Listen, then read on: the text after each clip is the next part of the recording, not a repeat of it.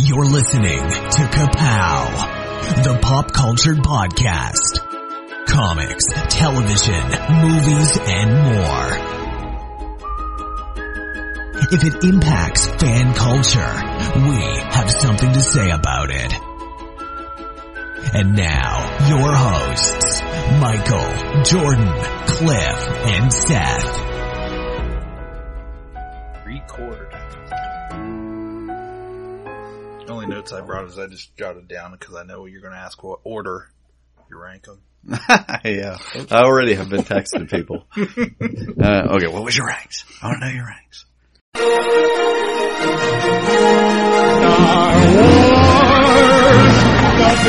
Star Wars. Okay, we're talking Star Wars, guess we're just rolling into it. No big intro this time. Bam! What? Star Wars. I don't even know how to do it. I know. We're talking, here's the scoop. We're talking The Last Jedi. It's spoilers from the get-go, like, just turn off right now. And, that's it. I can't believe they killed Han Solo. I know, man. I know. So. Yeah, Michael has not seen the film, so right. He is abstaining. We're going to tell him the whole thing right now. Michael, just listen. Podcast. I'm not sure he's even listened to the last couple. He's a working man. He's out delivering the push-ems. That's right. All right, so how many times you guys see this movie? And how long ago? First off, I'm not sure when you're listening to this, but for us right now, it has only been out for what feels like a month. Yeah. But 1 week. 1 week. 1 week. Officially. Yeah. So, when did you see it, Jordan? I saw it Sunday evening. Okay. Cliff? I saw it Friday morning. Yes. And I saw it Tuesday night. Excellent. With the fam on Tuesday? No, they still haven't seen it. Oh my gosh. I saw it last Thursday night, and then Friday afternoon, and then I just watched it this evening. All right. So I'm all fresh. Yeah, my first viewing we went, cause I knew I couldn't go Thursday. And I knew it was going to be a situation where if I don't go as early as possible Friday morning, I was going to get spoiled on something I didn't want to get. Yeah. Be spoiled on. Kudos to at least my Facebook friends. I didn't really see anything, even up to today. I haven't seen a lot of memes or even what I consider a spoiler is different from what a lot of people, I'm sure. Yeah. Like giving away the end is a spoiler. Everyone agrees with that. But even like, I saw people saying things like, oh, I had to get a hanky out and wipe my eyes. Like, that's almost a spoiler. That shows that something sad happened. Like, that is a version of a spoiler. So, even that kind of stuff I didn't see very much of. So, I don't know if people are getting better or people are less excited about this movie or it's less of an event. I said, I talked to 3 people in the shop today who were like, yeah, I need to get out and see Star Wars probably this weekend. Like, in a comic store.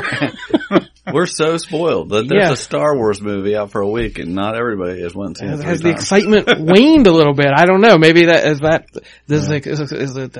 excitement and spoilers kind of go hand in hand, I guess. Well, people just have to talk about it, what we're going to do tonight. Yeah, I saw it the first 2 times before the explosion of craziness online and all the feedback to this movie.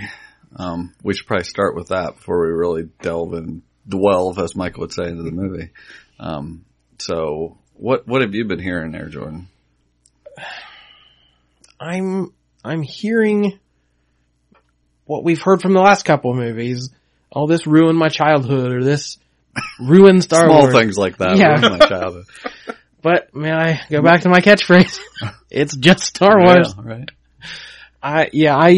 I read that article about the guy who started the Change.org petition. Oh yes, there was a petition to take it out of canon. Quote, have Disney strike Star Wars Episode 8 from the official canon. Right. Was the title of the Change.org. And then there was a backlash to the backlash because the guy kind of apologized and said he didn't really mean it. And then the fan said, well, don't turn your back on us, you do mean it. We did it. So, we mean it. Yeah, that's something. Yeah, the creator of the petition, I said he later kind of backtracked on this a little bit. The quote, Episode 8 was a travesty. It completely destroyed the legacy of Luke Skywalker and the Jedi. It destroyed the very reasons most of us as fans like Star Wars. This can be fixed. Just as you wiped out 30 years of stories. So someone with a chip on the shoulder. Yep. We ask you to wipe out one more, The Last Jedi. Remove it from canon, push back Episode 9, and remake Episode 8 properly to redeem Luke Skywalker's legacy, integrity, and character. End quote. I want to say, first off, I'm not laughing just at that guy, but I do want to say, there's a lot of different things going on here. There's a lot of different reasons people don't like this movie, and I don't care if somebody hates this movie. That is totally their, prerogative. There are movies that are popular that I do not like. Everybody can like what they want to like, but that just seems so insane to me.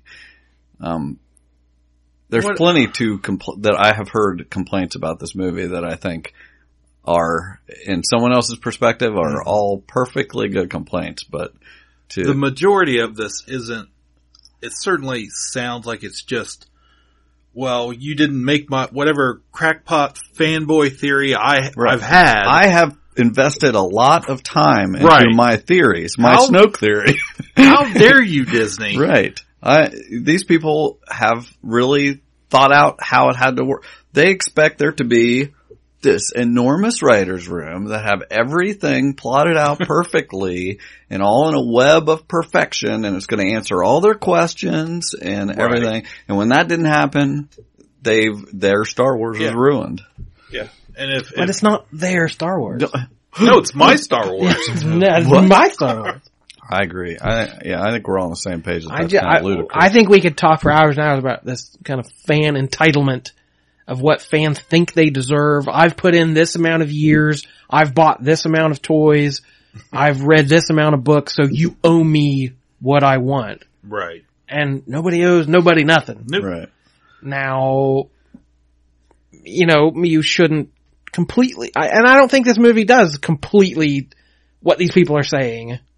It challenges those ideas and maybe, oh yeah. I mean, we'll get to that, I'm sure, but I don't see what they're saying. I don't agree with any of it to the degree they're saying it. Right. That it completely destroys Luke's character and all that. I don't agree with that at all. If they had put out, there was backlash to the prequels. There's still backlash to the prequels.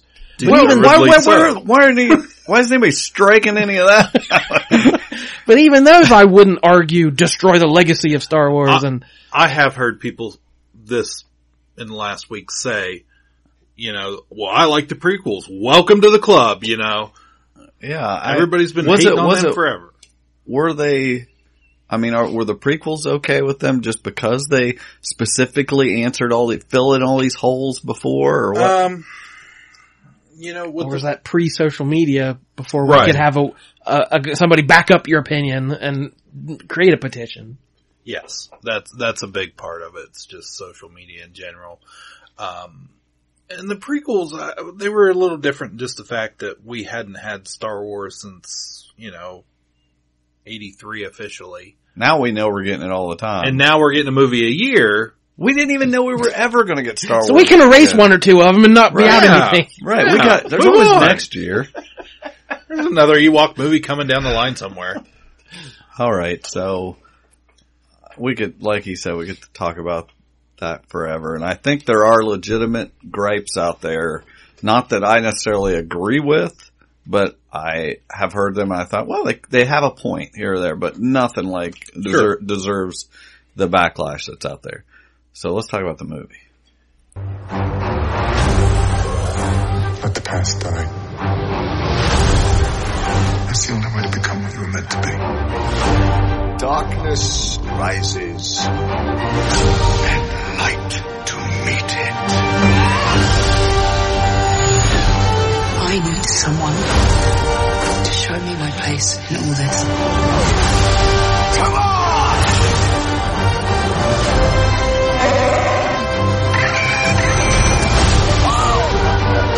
This is not going to go the way you think.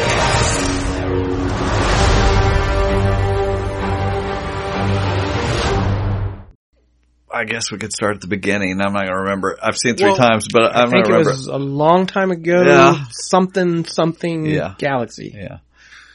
Yeah. No, I'm going to take it. I'm going to go out on a limb here and say, well, you've seen it 3 times. Or you want to know if I like it? Yeah. Well, let's refresh. We were all enjoyed Force Awakens. Yes. Yeah. We said it was a little faithful and a little bit of a remake, but on the whole, I believe we all thought it was a good first step toward this new generation. Yes, it was a good step away from the prequels, back towards trying to make us remember what we love, kind of a cover band version of Star Wars, and better than that. I don't mean it like that. And then we had Rogue One. And Rogue One, we were a little more mixed. I don't think Rogue One is a very good movie. I love it. I've seen it. So we were a lot mixed. I've seen it twice, and there are things I like about it. I don't hate the movie by any stretch. But it's down on the list for me. But I also, like I said, I was texting people tonight for their rankings that we'll give ours later, and they all had Rogue One high. Yeah. And, so. It's not it's far from a perfect movie. And we have a whole Go back and listen to that episode. Yeah, we have a whole episode about Rogue One. So I remember saying my biggest worry about this one would be, I forgave Force Awakens for being so familiar, if it led to new things. I said, if this one was just a retread of Empire, then it was all going to be a mess, and I was just fed up. And the opening crawl, I have to say, all those fears came back to me. Because it was like, they're on the run, the Empire found their secret base. I'm like, this is going to open up. I didn't know much about it. I'd seen the crate and the Hoth-looking terrain. I'm like, if this opens on crate with them bombarding, I was like, I don't know what, I was like, I'm not going to be playing. Am I going to get up? Change.org. Right. So, yeah, from the opening crawl, I was nervous. And then I said, by the end, I was very much enjoying myself. Yeah, so this is directed by Ryan and written by Ryan Johnson, and for anybody wondering, he got to do whatever the heck he wanted to do. Yep. He wrote this and they approved it. He just got to do whatever he wanted. He was limited by what he was following, The Force Awakens, and he took a lot of the stuff and threw it in the garbage. Yep. Much like Luke took that saber and threw it over the hill. This is exactly... Strike one, Last Jedi. Yeah. It just did exactly what, that was just getting off on the foot. Here's what you're going to get. Everything you think, all those things you question. What was going to happen in this movie? That's not what's going to happen in this movie. Which I love that. I did too. I was also expecting, Larry, we're getting Empire Strikes Back, and there was a lot of little things in there he seeded to make you think that. And then he would change it up. Right. In fact, after the first time I saw it, I was like, okay, so we got Empire Strikes Back and Return of the Jedi. Because I thought it had a lot more Jedi than it. It absolutely had both. Yeah, it had both. But let's start at the beginning. They're getting chased down by the First Order, and Poe decides to go on his attack run there to take out the cannons. Right. Against orders. Yeah. Yeah, this is clearly his plan. But that it started out very Force Awakens with Poe, and I'm holding for Hux. Yeah. Okay. Oh yeah. Still holding. That whole bit was very Force Awakens. Which was very Han Solo. It was the original. I'm going to give there was a lot of complaints about this, and I got to say, I got a little Spaceballs feel in a couple points in this movie. That was one of them. You're not the first I've heard say that. Yeah. When that was happening, I was like, this is borderline Spaceballs. And also when the irons came down and were pressing the uniforms, I was like, this is very Spaceballs. But it didn't bother me. People forget there are corny little bits in Star Wars. Star Wars is not the Holy Bible. All right. Oh, I loved it. I thought it was funny. Yeah, it didn't bother me. This is not out of left field. No. People being humorous. I really like those actors. I like Donald Gleason playing Hux, and he is just like chewing the scenery with every moment. And he was so much better in this movie than last movie. I I just loved that. It didn't bother me a bit. I was laughing. I thought, this is okay. Please not. I don't want 100% of this, but I'm glad that they're going to be fast and loose here. Anyway, basically the whole first scene, he clears out the cannons. They want to bring the bombers in, and we get Rose's sister, Paige, is the last one on the bomber. Her co-pilot died, and she has to release the bombs. Which, that seemed, the first time I watched it, felt very long. Like, I was like, cause the ships are so slow moving, and then like her whole thing with kicking the ladder, I was just like, oh, come on, get on with it. You're ruining my Star Wars. No. But, I like the scene. There's been tons, I don't know. I feel like I have to address each of these crazy complaints people have, but there was the complaints about the bombs dropping out, like, is there gravity in space? And it's like, guys, first off, space magic. Let's just go answer to all your questions with that. Two, there may be projected down. There's Star Wars physics. There's some sort of gravity in the ship. There's if you're worried about, let's just use the force. If you're worried about the bombs dropping, you're going to have a whole lot of problems later on in this movie. Right. It doesn't matter. Star Wars is fiction. It's fantasy. Right. It's not sci-fi. It's fantasy. There is a big difference. Yeah. Anyway. But after this happens, they blow up gosh, I can't think what it was called. What was that called? The Dreadnought? Dreadnought, yeah. Which was great. And that guy's face when they blew that up, just like, that was awesome. The Commander Cassidy or whatever his name was, that just face of just like, oh, I'm so pissed that you killed me. Blew up my ship. But that was great. And then, but they wipe out half all the bombers. Right, yeah. They lose half their fleet. Leia's looking at the screen and like over half of the ships are gone, and she's like, that's why you should listen to me. She demotes Poe. Right. Because he wouldn't listen. And at this point, the whole structure of this movie is weird. And I'm not saying that in a bad way. Right. But like, in 99% of movies, the opening act, you can't be a loose cannon and do this. So then you structure things, and by the end, he proves that he was right, and so that's setting up something here that it never pays off in the end in the traditional way. Right. Where, darn it, Poe, you're a crazy guy, but you get results. Like, we're by all the cop movies we've seen and all the sci-fi movies, Poe would be proven correctly at some point. Right. And I was so stunned they didn't do that. Because, the minute this happens, you kind of play the rest of the movie out in your head. Yeah. You know where it's going. And this movie, I didn't know where it was going a lot of the time, so. Mm-hmm. Yeah, because. Yeah, by the end, he actually has learned his lesson. Right. Because he changes the way he handles things. The whole thing, that was my whole thing, was, just the way that, characters like Leia and Holdo and these seasoned veterans who, they're over and over proven correctly. They're right, and this new generation is wrong. Your new heroes aren't doing anything beneficial to themselves. I've been I was anticipating you saying, though, as we get further on that storyline, another instance of if they would just communicate, and I was like, I'm ready to argue that, because there's a hint of that. But there's so many reasons why Holdo would not talk to him, but we'll get there. Okay. Well, there's a difference between teenagers in Riverdale and a military chain of command. Okay, I guess. An episode of Frasier versus, the whole Star Wars. Okay, so we got Rey. Finn comes, wakes up. Yeah, we get back to Octu. Yeah. He asks where Rey is, so we get Octu. She takes the lightsaber above it, and he just throws it behind him. Which was great. Totally taking everybody off guard. You could have heard a pin drop in my theater. Nobody was like, I was the only one to laugh. I was like, okay. I mean, it was silent. I was like, oh, that's pretty good. Yeah.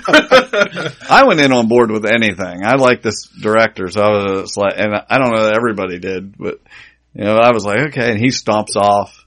You feel like you're already looking at it with Dagobah glasses. You're like, he's gonna be crazy Yoda, and, so, he goes, locks himself in his room, and Chewie has to knock the door down. In. He figures out where's Han and all that, And I didn't expect much from Mark Hamill in this movie. He's not really an actor anymore. He does voice acting. He's a great voice actor, and he's never been the most stupendous, right? Real actor. But I thought he did great. I thought he was wonderful in this movie. He exceeded my expectations in so many ways. And there are moments where I'm just like, okay, that he's just being Mark Hamill. But I was so happy to see him and Luke Skywalker. I didn't care. Like when he asked her, where are you from? Nowhere. Where are you from? Somewhere. Jakku. Okay, so that's pretty much nowhere. Yeah. Yeah, I've only seen it once, so I normally don't notice little nuances in the performance till you've seen it a couple times. Yeah. But from what I recall, Mark Hamill's terrific. Yes. Like, and like you said, the British guy, so the acting is usually not the strong point in Star Wars. What the famous George Lucas quote, faster. Yeah. What is it? Louder, faster, maybe, or louder, faster, more intense. No, yeah. Like the only faster, more intense. Yeah, the only direction he would ever give. So acting is not, the top thing, but I thought he was terrific. Oh yeah. Yep, I totally agree. And he takes off and he goes fishing, and goes across there. Scene, I was just like, I think that shocked the audience more than anything. That was awesome. I sent, if the movie was gonna lose me, it would have lost me right there. Well, my best, little meme I saw was, it was someone that drew a cartoon of Kylo Ren with his shirt off. He had really big nipples, and then the next thing, Luke's milking him. Anyway, that was awesome. All that. And she, she's trying to get his attention to train her, or they need him, and he's totally against it. He's totally against having anything to do with it. Yeah, the whole bit where he says, what am I supposed to do? Show up with my laser sword? Amazing. The second time I watched it, and that line, it just was the movie's so much tighter when you watch it again, and you know where it's going. You have so many expectations, and you can't enjoy anything because you're always wondering what's going to happen next, how's this going to end, what's going to happen. So after you know what's going to happen, it's even better because you can see how things tie together. And that was my experience on the first viewing. I came out and I was just like, I think I really like this, but I need Seth to tell me for sure. I can't get my head around it. Well, I felt exactly like that. I knew I liked it, but I wanted to know. This is always a problem. I need to watch it a couple times because I have too many expectations, and it's not that I want something more, but I want to know what I'm going to be getting, and then see how it was crafted. Right. Gosh, I don't even know where to go. They were jumping all over the freaking place. Yeah, it's got so many twists and turns in this movie. We see, first off, I want to say, Mark Hamill was great, Daisy Ridley was great, Adam Driver was great. Yep.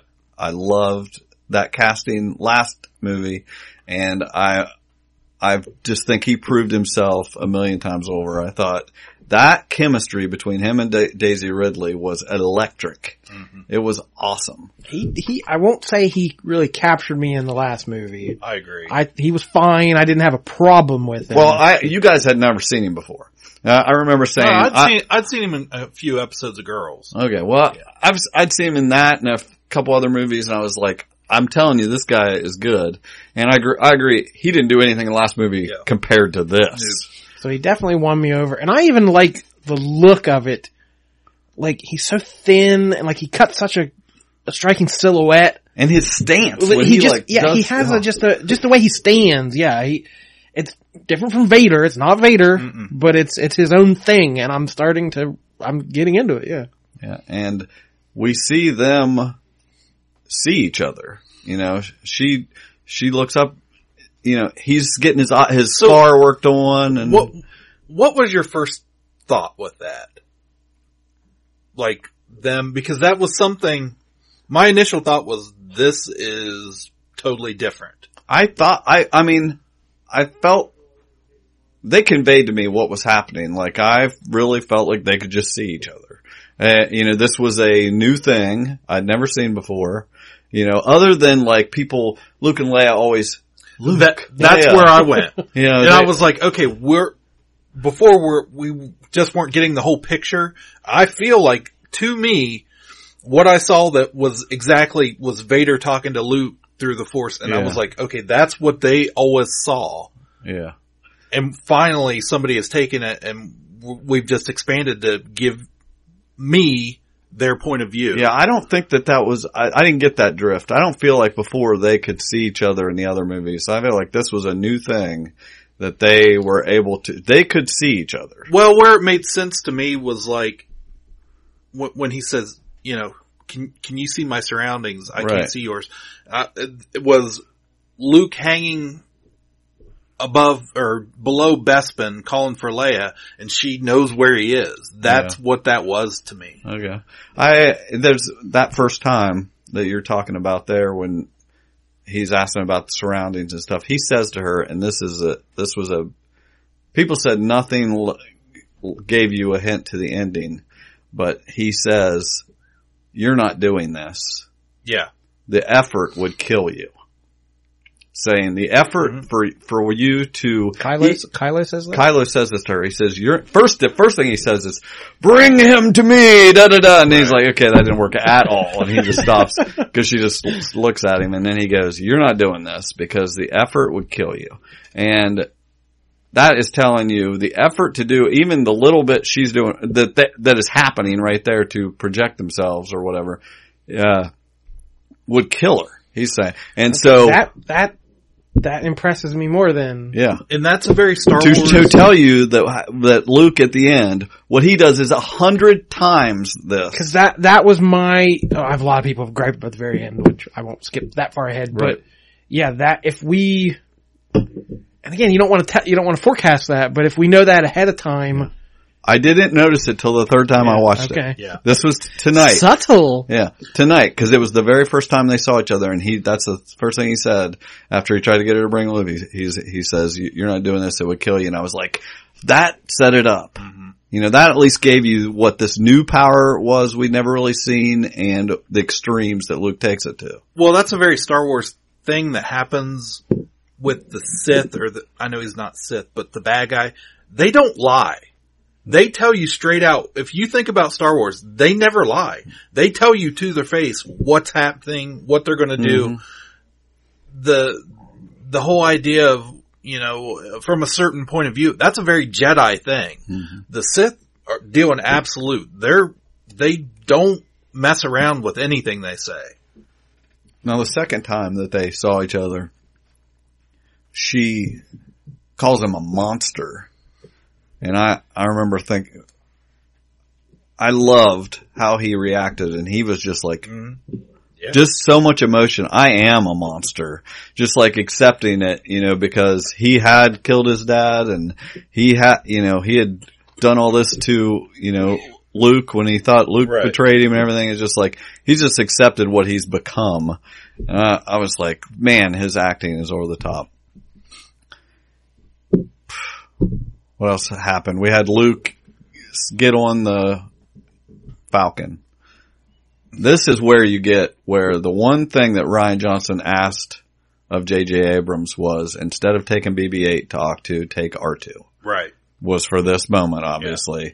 For him to get on the Millennium Falcon and R2 does the projection from Star Wars, and I was like, that was so awesome.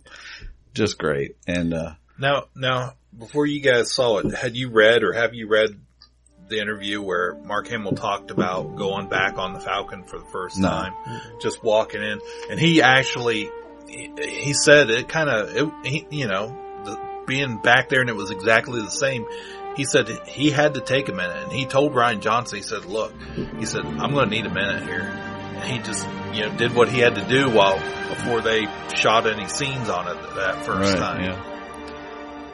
Yeah, I thought that was a great callback to do that and have that rekindling with him and R2. And there wasn't a lot of R2 in this movie. No, not a lot of 3PO either. No, there wasn't. Yeah, a couple good lines. Mm-hmm.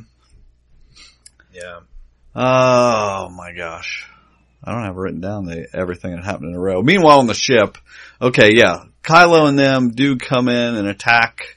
You know, they followed them through hyperspace, and they attack, and it gets to the point that he's facing down Leia, but doesn't pull the trigger. Yeah. But somebody else does. Yeah, someone else does, and what were you feeling in that moment? Like, she's died in real life. So were you like, oh my gosh, here it is. You were sure of that, right? Right. Like, boom, oh my gosh, I can't believe they did it so early. That was my immediate thought, was like, already? That's all we get of Leia? Like, I was like, I'm not ready yet. Right. None of us were. And I think the thing is, it caught us all off guard because we knew this movie was filmed before she died. So why would this have happened? You don't have time to really think it all out before she's flying through space. She's flying through. Yeah, you sent me the flying nun gift. I knew at this point. I knew you had seen it and I had seen it. I just came out and that was the first thing I was like, okay, flying nun. Yeah. There's got to be a gift there. I was like, Nick, you're not going to get this, but which I've heard gripes about that. That's a silly thing for Leia to do. But I tell you, right before I left for the theater, I had the TV on and they were playing. I think TBS has been playing Star Wars all weekend, and Jedi was on.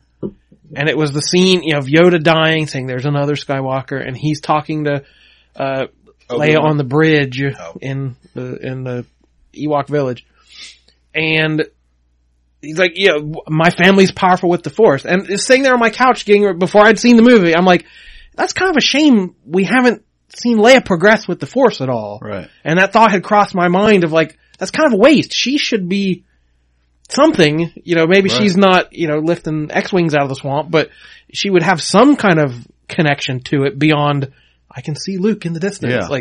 So I thought that was kind of a wasted opportunity for her never to have used the Force. So. Well, I think we're a little robbed by, first movie was going to be Han Solo's resolution, this one Luke, and the third one was going to be Leia, and we're never going to know what could have been. But Kathleen Kennedy had asked Rian Johnson, I mean, it was like, do whatever you want, but she would like to see some Force from Leia. Yeah. And this is where he went with it. But my initial reaction was, what the hell is going on? I know what your initial reaction was, but I still, I haven't seen it a couple more times. I'm way more comfortable with it. I have been wanting to see her do something like that. Sure. And I don't care what anybody says. That is totally plausible in space magic Jedi. She's supposed to be strong in the Force.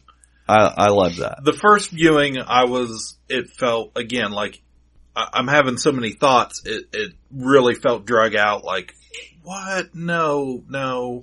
And then the second time Why are you in such a hurry to get these movies over? Well, the second time I watched it, and it just it just felt like any other scene. Like, I knew it was coming, so it happened, it moved on, and away we go.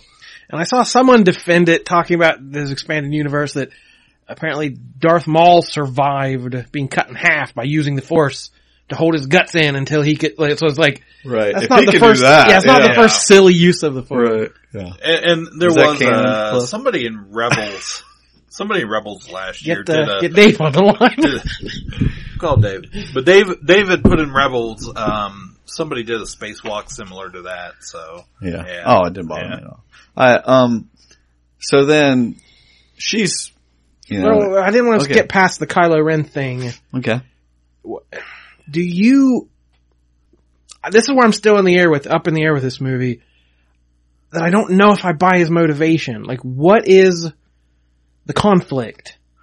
He's just like, I don't know, I'm kind of torn. Like, I didn't get why he flip-flopped back and forth from some things. How can you kill your dad with no regrets, and then later like, I'm kind of sad now. Like, I think we're not there yet. I think, basically, when we get to the big scene, we'll discuss that, I think. Anyway, so she's like in a coma or whatever, Leia, and they have to, that one, I don't know what the lady's name is that comes out and announces, that the next in command is going to take over, and Vice Admiral, Holdo, yeah. I did have a customer tell me, you know what the worst part of that movie was Admiral Akbar being like an afterthought. Yeah. Yeah. It's like, the whole upper command's gone, including that guy we all like. He's like, Akbar. He's like, for the next 10 minutes of the movie, I was like, he was just bummed about Admiral Akbar. Yeah. That was sad. I forgot. I forgot he died. She's got all this force and he's just like out there. Now, one thing I will say Disney is doing with Star Wars right now is not everything's going to be in the movies. So, there are going to be side stories in the comics and novels. Is Akbar going to live? Well, no, but this he gets cut in half and he uses the Force. Right. He gets spider legs. But this Holdo character, there's a whole backstory about her and Leia and how they were friends for many, many years. There's a whole novel. I don't know the name of that. Yeah. But that's where her character comes into play. That's good. Yeah, I'm sure there is some stuff out there about her. And but then the whole thing, this is where everybody's like, why doesn't she just tell Poe the plan? Well, first off, if she heard what Poe's saying about her, he's like, this is the hero of whatever, not what I expected. Well, what were you expect? Obviously, it's because she's a lady, You and Odin can go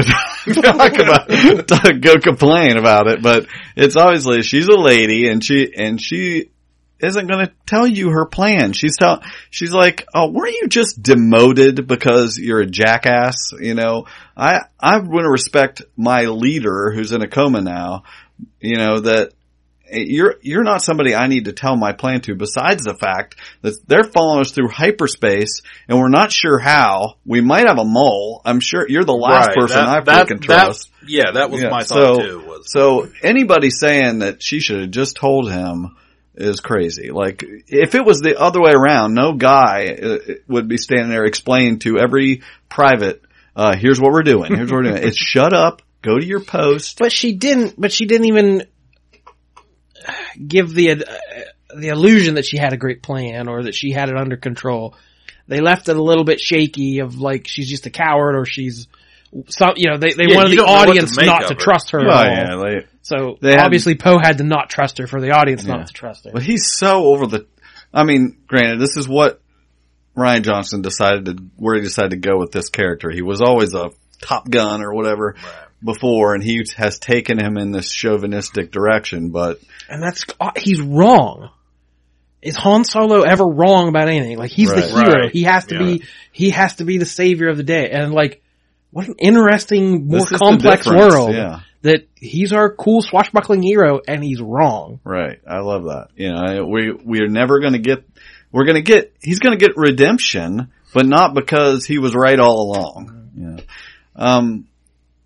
We go back to the island, back to Ahch-To. She goes in she's following him around until he finally looks over his shoulder and sees she has found the tree. And she's goes in force tree. Yeah, she goes in the tree and finds the Jedi books and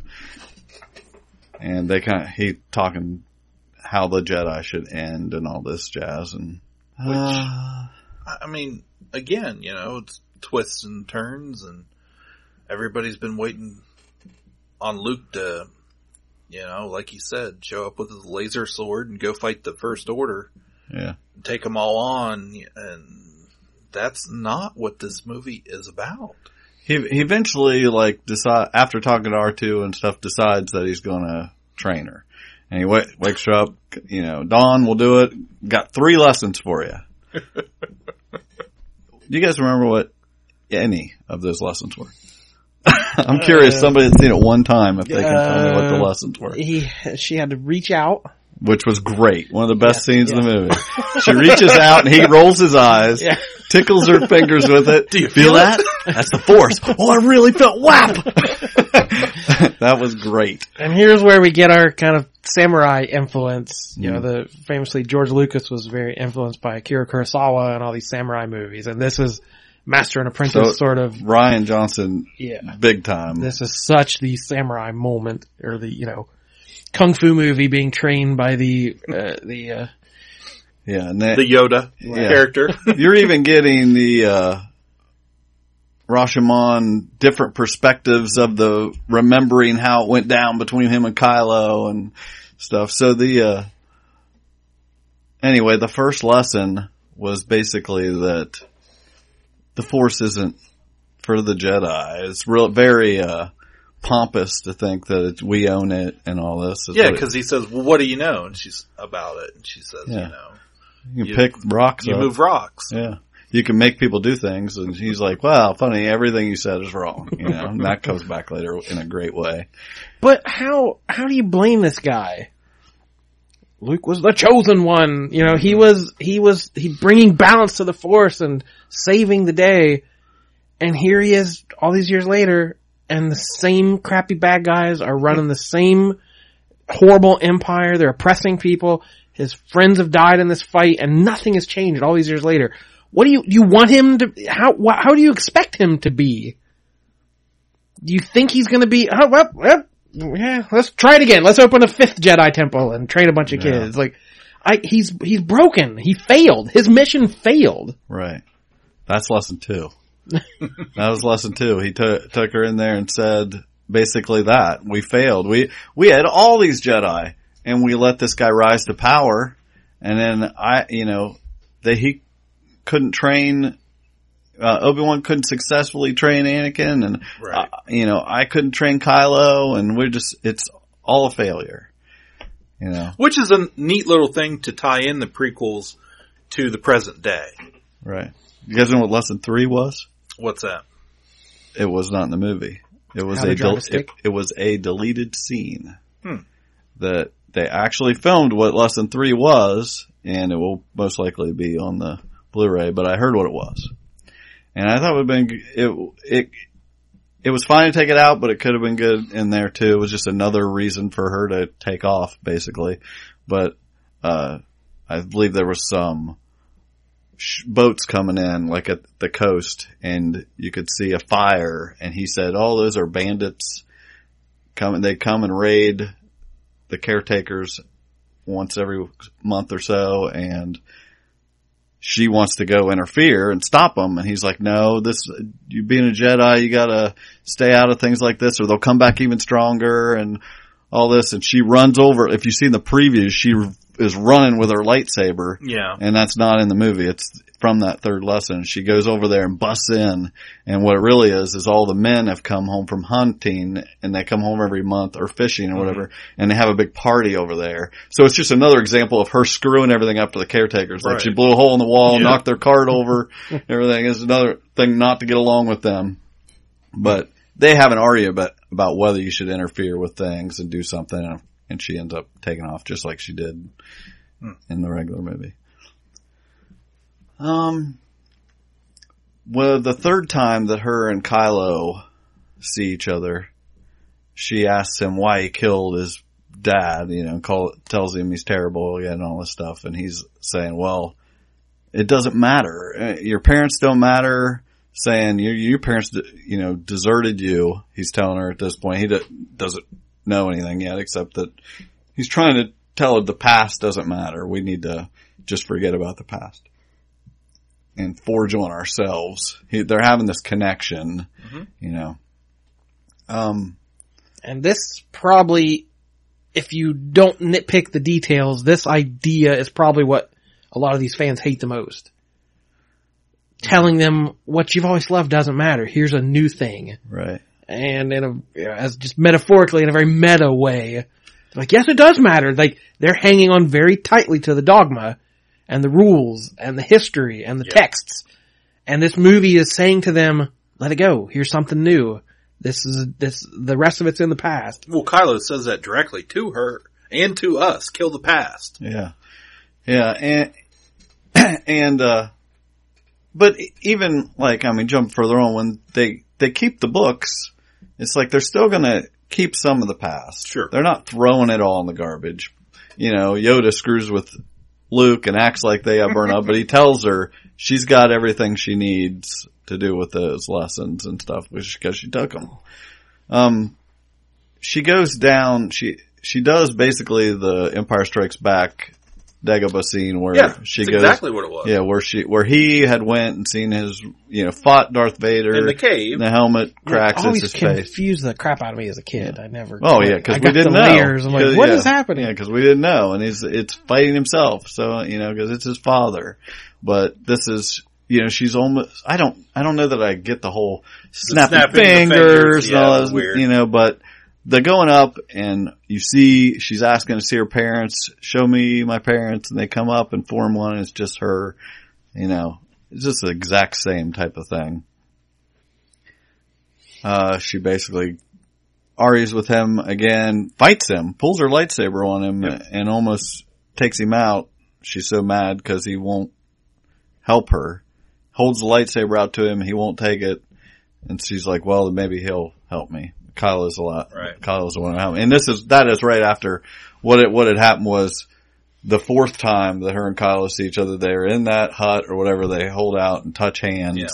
And it's like, I haven't seen it 3 times. I feel like this was we're falling in love. See, I was going to ask you guys because I did not get that. I don't think it's a romantic. Ask any girl that has seen this movie. Ask any girl. I swear to you, you will get the answer that there is some serious chemistry. And it took me the second time. I'm like, hey, wait a minute.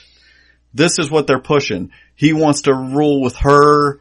He tells her, we're not really there yet. Oh wait, it's there. Well, my working theory, hashtag, my guess would have been that she was a Solo. She was like his twin sister that had been hidden away if we were going by the Star Wars rules. So less the incestuous romance and more the building a family together again. Like that's how I was reading it. Yeah, I think it's obviously I'm wrong. So a second time through I might look at it differently, but I think it's more of a brother-sister type relationship between the two of them. I don't get the romantic part with it. I don't. I see how people when they're sitting there. I see how people the hands can out. Get that. It's intense, and then that scene in the throne room there, it's intense. We're almost there. We've totally skipped over. Let's talk for 5 minutes here about Rose and Finn. Mm-hmm. That whole storyline's going on. A lot of people say it doesn't even matter. They didn't accomplish anything. I can't talk. Going back to the structure, it's a weird thing. In the Star Wars movies, Luke would go here and you would go there. Like, it didn't always follow one story. But to throw 2 of your characters on this side mission, basically, while the main plot is a slow speed chase across space till we run out of gas, like, that's not, it's a ticking clock. You gotta keep we're on a deadline here, but let's go to the casino and go, like, it just didn't, that middle part kind of drug for me because there wasn't the, we know it's a serious, deadly mission, but there wasn't the ticking clock. It didn't feel like the intensity was there. Right. They peppered it in. They kept calling back to Poe, and he's like, "We almost did this, and I got to do that. Now I got to take over the ship just to give you guys extra time." Yeah, but they and they're frantically racing. Their space horses trying to get away. Yeah, yeah. That was the most prequel-ish scene of the whole thing. Like that did nothing for me. I didn't care for that. But at the very end of the movie, it kind of calls back. I get what they were going for. Right. Oh, absolutely. I absolutely. And I liked the casino scene was fine. That's another thing I've heard people complain about. But there's always the cantina scene, and this was a nice flip on that because we've all just seen kind of the dregs of society. We've never seen the people, for the Empire to work, people have to be okay with it on a lot of these star systems. There's people who are profiting off of it or at least are, will turn a blind eye to it because their lives are okay. And we've never seen that in Star Wars. So and just for that, I was okay with that scene. Again, it probably went on too long, but honestly, when you watch it a couple more times, it doesn't take up hardly any time. It really doesn't take up that much time in the movie. It felt like it the first time, and Right. then after that, it really doesn't. And they, But again, what are you going to do with Finn? Like, in The Force Awakens, his story was kind of complete. What do you do with him now? I mean, they've got him at the beginning, he's running away again. Yeah, did you buy that? he wasn't running away.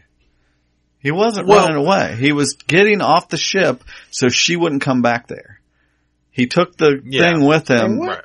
He took He the took beep. Leia- He took the Leia's beeper thing. Yeah. She comes back in, is unconscious, drops it off her hand. He picks it up, and then he's leaving because he doesn't want Rey to come back there where she's going to die. Okay, I kind of missed the whole beeper thing. I didn't quite get what he the said, point. as soon as he woke up, was like, "Where's Rey?" Yeah. And then when he talked to Leia, he's like, what's Rey going to do? And she's like, "I've got this homing beacon, and when she's done doing what she's doing, She'll she be can able to find find us." us. And so when she goes unconscious or whatever, she drops it on the floor in the hallway. He picks it up. Right. He's like, "She's going to come back here, and we're about to get blown out of the sky by the First Order." Okay, again, it was kind of subtle for a Star Wars movie. I right. I was a little bit lost on who was supposed to meet who where with what Right. beepers. And he's trying to explain that to Rose after she shocked him. New communicator. He's like, who dis? he's like flipping his arm up. Yeah. He's flipping his arm up. He's like, "I got to get this thing out of here because she's going to come back here and we're going to die." And she just, she's not having it. But this actress that played Rose is Kelly Marie Tran comes out of nowhere. She is Yeah, basically I thought done she nothing. did a good job. I thought she was really good, and I heard she got a lot of criticism. People didn't like. Oh, they a bunch of racists put a bunch of stuff on Wikipedia about her. Really? Oh yeah. I'm not going to say what they put, Yeah. but all kinds of stuff about her. Changed her name and all kinds of things to racist stuff. It was just like, screw those guys. Yeah, because I really liked her. I liked the character. The only thing I wish we would have had just a little bit more of her and her sister to kind of just show just a tiny bit There'll more. be comic books and stuff. Yeah, about right. that, yeah. Anyway, what do you think of Benicio del Toro as the thief guy? DJ. I liked that he was the one pressing the point that Jordan was saying about how these people that are profiting off of this don't care about any of this going on, and they're selling weapons to the good guys and the bad Right, both guys. sides. A little info on him. His motto, he says, is "Don't join." Yeah. His name is DJ. DJ. His hat that he wears in the prison has a moniker written across it. In Arabic, the Star Wars language, that says "Don't join." Well, my notes for him were, quote, "What was Del Toro doing?" ? Stuttering. Yeah. He was stuttering. That had to be a actor choice, right? Yeah. I'm sure. And yeah. that wasn't written in the script that that was him saying, "I think this would My be a guy's great going to idea." stutter. Yeah. And Yeah, that yeah. just seemed such an affectation Yeah. that wasn't really It did. needed. Yeah, I didn't know what to make of it the first time. It doesn't bother me so much now. I haven't seen it more. It's fine. I liked how him and BB-8 were working together, and BB-8's like, "What? I mean, Yeah, it's like we stole this ship." He was that first time I watched it, he was Lando to me. Yeah. There was talk it should have been Lando or Lando No. should have been the code breaker instead of Justin Theroux. But whatever with that. I didn't mind that much. He's not in a bunch, but I liked his message, and I liked later on where he's just like, one of the best lines I think is when he's like, today, he's like, "You would bomb them, they bomb you tomorrow." Right. He's like, "No, you're wrong." He's like, "Maybe." Yeah. Just like, maybe I am, but it'd be the first time probably. Yeah. No, the character was fine except for that little annoyance, but that was another kind of meta thing I saw in that the, building all these weapons and things, is that any different from the toys we make and keep selling? Yeah. Said, eternal conflict is very good for business. So if at the end of Jedi, the good guys had won, we wouldn't have all these new Star Wars. So we have to keep the war machine going, to keep building the economy, to keep going and keep going. So it's sort of a little meta nod as well. I love the BB-8 shooting the coins out at those guys. I was like, what a payoff after the guy had been pumping coins into him. Yeah, that scene, it was very Cantina, but man, that was a beautiful shot. And if that was the scene too where, the tribute to Carrie Fisher's dog, Gary Fisher. Okay. I didn't see it the first viewing. Okay, let's get back to the main ship. We got Poe's had it. He sees they're unloading, they're fueling up the transports or whatever. And he's like, this is when he does the mutiny. It's mutiny time. It's like, okay, this guy is such bravado and ridiculousness. And she's just looking at him like, I can't believe you're doing this. And, so this is where everything's culminating and eventually, they do their own little flip it around on him, bust in the door. It's Leia and she stuns him. With the classic New Hope blaster. I love it. I didn't notice that. Yeah. That was all Dressed awesome. all in white. What a throwback. But this is such classic how women put up with us. It's like they know that the guy means well. All this crap he gave her and she's still like, this one's a troublemaker, but we like him, load him on the thing, that guy. Well, it's okay. I was like, yeah, that's probably like that's real life, right? And she is upset telling Leia, somebody's got to stay back, keep this transport going while you guys get off of here. So she's going to be the hero and, going down with the ship. She gives her knowing that Carrie Fisher has died, there was many lines in this. It really gets to more, you. Yeah. And they're like, it's almost like, it's really weird to watch because it feels like they know she died. And I know they don't. They're standing there with her, but the way Laura Dern is saying this, like, may the force be with you always, and just like looking down at her, I'm just like, it is like crushing. Crazy. And she was very good as well. I'd heard she was in the movie. I knew nothing about the character. I don't even know if I'd seen a picture of her. Yeah, that's Nick. What was that? What was her name in the movie? He's like, Jurassic Park. I was like, no. But another excellent performance from a really respected actress. Yeah. And again, not black and white. She, again, we have the fuming imperial bad guy. Well, there's a little more shades of gray here. Is she doing right? Is she doing wrong? And it was just much more interesting when you don't know for sure. So we get Rey leaves, flies on the Millennium Falcon to go to Snoke and Kylo. She ejects, they go out of hyperspace just for a second to eject her out in her little coffin thing. And she goes down there and I was like, how's she sneaking in or whatever? So I like that she just landed and he's waiting on her. Right. It's just like, this was Jedi. Mm-hmm. This was, Luke shows up, they go up the elevator, and he's in cuffs, and she's trying to talk to him just like Luke was, like, I know you're in there somewhere, and they kind of discuss how when they were touching hands that they saw things, and she's like, I know. Neither of them knows what the hell they're talking about, but they both think they do. She's like, I know that you turn and work with me. And he's like, well, I know you turn and work with me. And, well, they both do, but right. They get up. What'd you think of Snoke, first off? We didn't get much. Little force lightning flash here. First of all, I love at the beginning, his head apparition coming in and dragging Hux across the floor. That was great. He was fine. Boy, he looked like Ed Harris. I know it was Andy Serkis, but you're seeing Westworld everywhere. Yeah, I know. But I was like, I know he's got a black hat behind that thing. The CGI of his face, I was just like, gosh, Ed Harris is ugly. I was a bit underwhelmed, really. I think it's just because we don't know anything. Yeah. Just totally screwed. So many guys were pissed. I mean, just that he got killed is just like, I love that. I was like, took that off the table. They're like, the arc isn't going to work. And I was like, I know! Isn't that awesome that we have no idea? Just like I was surprised of Leia gonna die that early.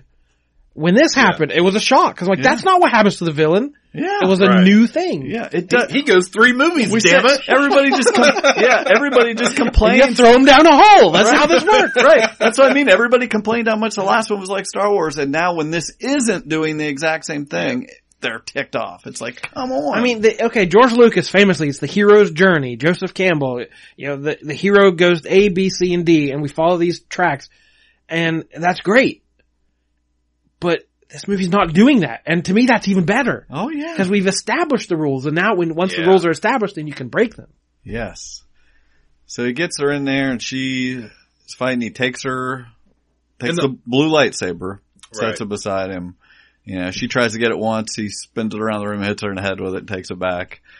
Eventually, he shows her that they're just taking out all these transports. Now, the one thing, though, about Snoke, we've seen Rey, even though she has no training, in The Force Awakens, we've seen how powerful she is. Yeah. When she faces Kylo Ren and reaches for that lightsaber in the first one, or in Force Awakens, she easily overpowers him in that.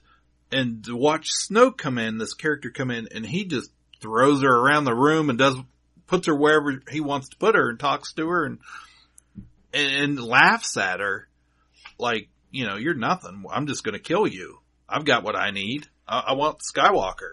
Yeah, he explains that he's the one that's been linking their minds because he knew that they'd fall for it. And I'm guessing that's the most interesting he'll ever be. Right. That's like, whoa, this guy's really powerful. Like, I don't need a trilogy of movies explaining his origin. Right. Like, here's his peak interestingness.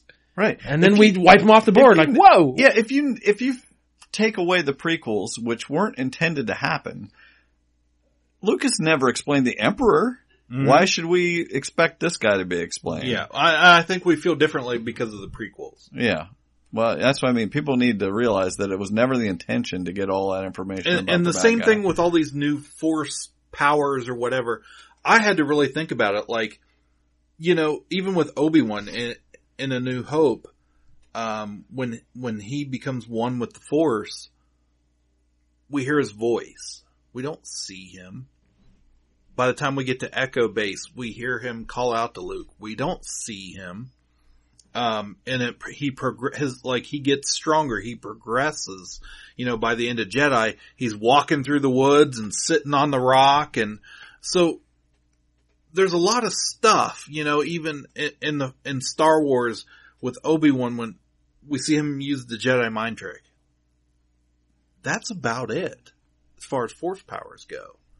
Yeah. You move rocks and make people think what they want. Until you get to, Empire and Yoda's moving X-Wings around and whatever. So, I mean, I feel like with every movie we get a little bit more. Yeah.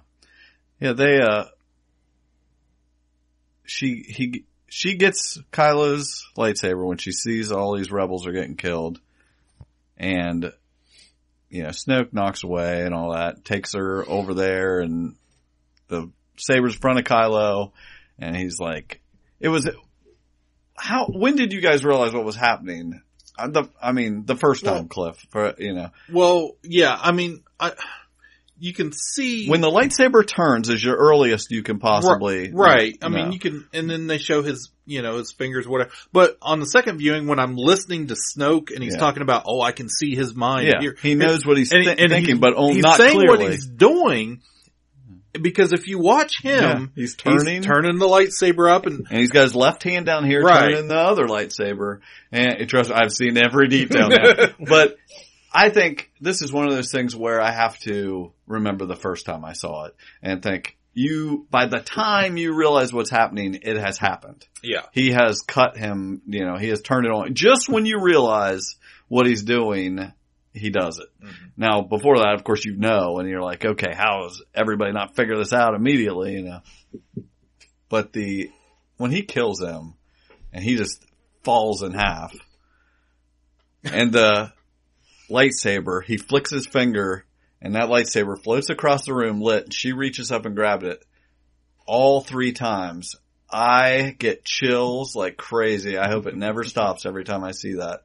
And now, is that your favorite moment of the movie? That scene, absolutely. Because I have a different one. It's interesting. Okay. When she grabs that lightsaber and stands up and they look at each other and then go back to back in slow motion, just for like 1 second, it's in slow-mo, and then goes back to regular speed and they're fighting together. I love that. I love that. There's one other huge moment in the movie, but that one really, that gives me chills. I think you'll be surprised what I was thinking. I wasn't even crying yet. This wasn't even when I was crying. Now, I think they're called Praetorian Guard, the guys in the red. That sounds right. We've got this huge red curtain. Right. And it's gorgeous, this throne room. Just this red on red. These guys look like S&M. It's like, if you're telling me they're not trying to set up some sort of sexual tension in this room, you're crazy. I'm serious. And that's all there. But once the fighting gets started and she hits that one, the one guy like grabs her arm and is like pulling her in. Right. With this. Their weapons kind of like transform. Right. It's a sword, it's a whip, it's a knife, whatever you want it to be. But my question is, who do you think those guys are? Well, I don't think they're the Knights of Ren. You don't? No. So you think they're still going to come into play later? If I could easily see JJ bringing back I could too. JJ, I feel like that was a throwaway line he wrote in the first one. Like, somebody else is going to have to figure out who the Knights of Ren are. And Ryan Johnson was like, not me, buddy. I don't. That's what you get when you get two different writers getting to do whatever they want. They're going to take what they like and leave the rest on the floor. I think we're going to find out. If you're those guys, but be careful, Cliff, because you're going to set yourself up and be disappointed. What I was going to say is I think we're going to find out is if JJ doesn't use them, if they're not in the third movie, everybody's going to go, or I could see somebody coming out in an official Dave Filoni or somebody going, oh, that was those guys that, they fought. So remind other people. I know what you're talking about. In Force Awakens, sure you do. They mention Ren he's leading kind of an elite group, right? Yeah, and so the people scene from when he trashes the Jedi Academy, we see them. Okay. Standing with him, they all kind of look like him, all dressed in black with the helmets and all that crap. Now, if I remember correctly, they're all holding like they don't have lightsabers, they're all holding different weapons. And Snoke says something to Ren about, the leader of the Knights of Ren or whatever. So the idea these could be like the most elite group would be guarding Snoke. Right. And we find out when, in this movie, they talk about when he destroys the temple, he leaves with half a dozen other students and he massacres the rest of them. Yeah. Yeah. Luke says he was training Kylo and 12 students. Mm-hmm. Yeah. Anyway, they start fighting and that's pretty biblical. She hits one of the weapons over against the curtain and it starts burning behind one of the guys. And by the time this fight is over, the whole curtain has burned. There's fire in the background. The whole curtain is burned down and the emotional scene between him and her is just ashes and fire falling from the ceiling everywhere and space in the background behind the curtain. That's what was covering up. It was just like beautiful. Great scene. The fight was awesome, of course. Her like dropping the saber and underhanded cutting and him losing his saber and her Ben and throw it to him and him turning it on and just without the crazy prequel flipping force jumping and those were cool too, but this had a more grounded feel to it. Never does a lightsaber hit a lightsaber in this movie. Woo. That's true. There was lightsaber fights, but none of them ever hit each other. It comes down to they win, and we have the emotional scene, where he is telling her, he wants her to come rule with him or whatever. What a Vader move. And just the way she says it, says like, just realizes what he's doing. And she's like, don't do this. Just like broken hearted that he's going to do that. And he's trying to explain, get rid of all the past. Nothing matters. Kill it. You know, just like because he's so hurt by his past. Right. You know, he felt like he was, screwed over by his teacher, and he's just been manipulated by Snoke. Yeah, I mean, his parents ship him off with his uncle, who then he feels, is tried to kill him. Yeah. And he tells her, nobody cares about you except me. I do. And the way he is telling her, I really feel like he feels like she's the only one he has.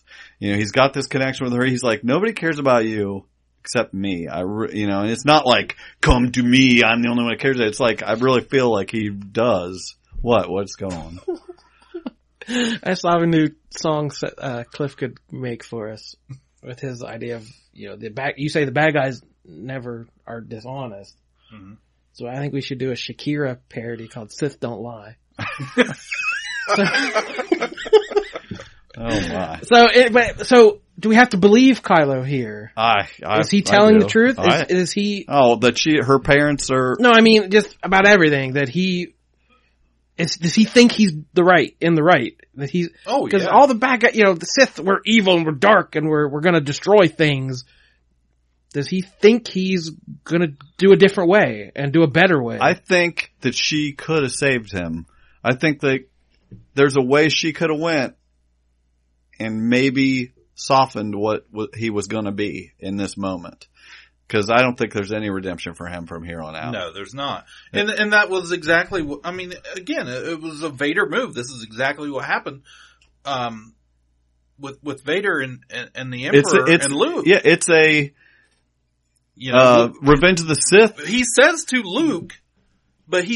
Luke, come with me. We'll rule together when they're on their way up to see the Emperor. Well, I'm even thinking back Revenge of the Sith, him saying, wanting to with Padme, just like he was in the same frame of mind there, but I try to block those out. Yeah, I just think that in that moment he really needed her, and he was like telling her, your parents are nobody. She told him. He's like, I know, but you go ahead and say it because and she's like, they're nobody, and he's like, yeah, they just left you. And drunks. He's like, they didn't love you. They don't care about you. I do. And then, but he's always been bad. To answer your question, yes, I believe him what he says. Yeah. Obviously he's not right. I don't, right. What he's going to do, he's still the leader of the First Order now, and they're going to do bad things, and that's why she's not going with him. But I think she could have influenced him over time. This is another kind of twist on the Vader thing. And maybe this is how I can make my brain, cause I said the conflict in Kylo, I didn't quite, I don't want to say believe it, but it was just like, well, he does some good things and some bad things. So if he feels, that's the argument against Vader. The Emperor's using you. He's using, he wants to, for his agenda. And that was the argument. Snoke is using you, Kylo. Well, now we've progressed. Well, his parent, he got screwed over by the light side of the Force too. So It's not just, go with us because they're bad. It's to his mind, both sides are bad. And he's going to forge a new bad. That's why he wants to burn it all down. So that, to me, I can maybe buy the conflict a little more. That he doesn't, it's not between good and evil. It's between some other weird third choice that he has to come up with on his own. And I wish, I would love to see an alternate reality where she went with him. And what would they have created? How much influence could she have had? Now, that's not the story. That's not what happened. And that's fine too. But because I like where it went, but I think this moment, there's no redeeming him. He's never going to come back. Leia says later she knows he's gone. And, I just believe that he's got so much hate in his heart now. And he, like Anakin, has lost the woman he loves at this point, Because I'm all in on that. Are you shipping? I'm shipping them. He's shipping. It's happening. He's shipping. That's as close as they ever got. They touched hands. Rilo? Yeah. Raylo. You almost had it. So yeah, again, this is I'm trying to point out all the main fan gripes so we can, this is a very non-reveal. And these two things, the Snoke origin and Rey's parents, fans have been debating and debating and debating. That's and all we've coming up heard with theories. For 2 years. So, when it doesn't happen, your immediate response is, that's lame. There's no payoff there. Like, or you could take it, wow, that's a really clever misdirection. They had us thinking one thing and now it's a new thing. But I think my initial thought was, okay, well, if she isn't part of this whole big universe, what is the connection to Kylo? Because, in Star Wars, everyone feels connections with family and Force users and all this stuff. So if she is a nobody, where are these powers coming from? And this call to Luke's lightsaber and this deep, some kind of feeling for Kylo that she can't explain. Did we get answers for that, or do we have to wait for the next movie? No, it's the Force. This is the Force Awakening, where there has to be balance. Where Kylo has become so powerful, there has to be an equal person out there. There has to be an equal balance to the Force, and that's what she is. I can't argue that, but I feel like the end of this movie throws everything out the window. Yeah, it kind of does. I feel like all this stuff everybody's been banking on, all the, the chosen one and all that jazz is out the door. Yeah. To me, no answer would satisfy people. If they had said, oh, she's Obi-Wan's granddaughter, she's somebody's twin sister, like, we would have gone, yep, that's what I thought. Yep, or, I love this so much more. It's like, I don't know that there's not a better answer. Yeah. This might be the best possible This is answer. the best answer for me. Like, I'm in love with it. Because I don't want to have been right about, like I was saying, I thought maybe it was Obi-Wan's granddaughter or whatever. But it's like, I like this so much better because there were people that thought this was a possibility, but nobody's like gets to say, well, yep, according to this and this, that's why. And the AV Club, I mention all the time, but they've had several really good articles about this movie and the reaction beyond their normal reviews. And there was one that really, really made me think. So I forget which there were like 10 of them on there. So I'll find the link to it when we post this. But, it's basically saying Kylo, he spends the Last Jedi waging war not on the Jedi or the Sith, but on Star Wars itself, which we have talked about. We're letting the past die, going on to new things. So I thought that was an interesting take on it. And they also call this the most populist Star Wars ever. Quote, there's always been something a little hinky and monarchical about the way Lucas ultimately transformed his sprawling space epic into a family squabble between a handful of all-important people. Something the old expanded universe, with its thousands of pages about Han, Luke, and Leia's kids are up to, only made infinitely worse. By placing Rey and Finn and Poe and Rose and all the rest of this new batch of heroes outside the Skywalker family structure, Johnson's making a powerful point that things like destiny are a lot less important than picking up a blaster and throwing yourself into the fight. Yeah. So this was always about a bloodline and a family, and you are born to greatness. Yeah. And this is now throwing all that out the window and saying, you know what? Everyone can rise up. Right. And you don't have, you're not born into being a hero. Maybe you're going to learn from your chauvinist ways like Poe. Maybe you're going to go off on a wild goose chase and not end up doing the right thing like Rose and Finn and maybe even saving the day. But everybody's going to try. And if we all put our efforts towards it, we're going to accomplish the community task here. I feel like this is a big reflection on society, obviously. But when you look at we had before Star Wars, there was a bunch of Jedi. But, this used to be a thing. And then all of a sudden, it's like Anakin, is the one. He's the chosen one. He's going to bring balance to the Force, yada, yada, yada. And that was the rules. Mm-hmm. And he killed all the Jedi. There's no more Jedi because he's the only one. He's the conceited one that thinks he's the most important. And it's all about bloodline. And that's all we trusted, and we loved that storyline, the bloodlines and how that all meshed together. But at the end, it's a great story. at the end, it all is coming full circle. We're going back to before Star Wars, where everybody, just like before, could do, there were Jedi before and there's going to be Jedi after. Which brings me to what I was saying, I think is my favorite part of the movie, or the favorite moment of the movie. And it's so silly and it's so brief, but when Finn is fighting Phasma, which was totally, should have been more than it was. I know what you're going to say, yeah. But when she looks so up to cheesy, him, her eyeballs she's got the eyes sticking out there, and she goes, "You scum!" And he looks at her and he goes, "Rebel scum." I was like, "Yeah, right." Yeah, they said resistance for half of this movie, right? And then they threw it right out the window. Yeah. We're rebels, it's like we're going back to old school.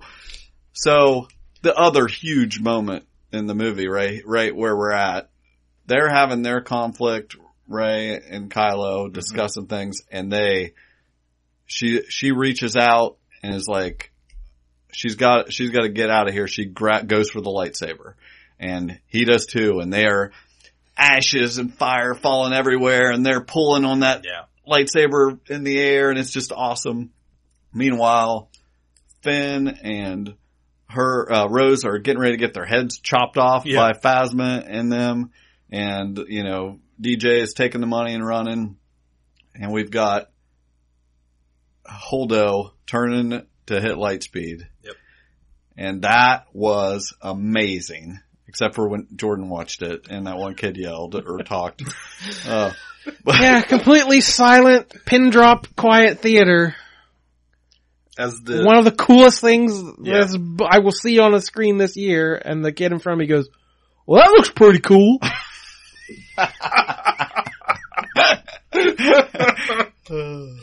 I love it. And I didn't kick him in the kick his. Thank you, Appalachia. Yeah. I was there. I had like a few minutes of tears the second and third time I watched this, going from when he tells her they're discussing her parentage. Yeah. And she's bawling, and there's so much like, I just want it to work out for them. I don't mean like the ship and crap. I'm saying, what do I like about these new series? Kylo and Rey. That is what I like about these new series. I love those two characters. They're amazingly cast, and the story, I love it. So I want so much for both of those characters, and this was their moment. So I was like really emotional about it. And then on top of that, she does the coolest space move ever, Holdo. And I'm just like, oh my gosh, this is amazing. Yeah. That was to go back to this structure I keep bringing up, I'm kind of lost. I don't know how much of this movie has gone by. Like, to me, I think we're almost done. At this point, this seems like the high point, the emotional apex, the climax of the whole movie. Right.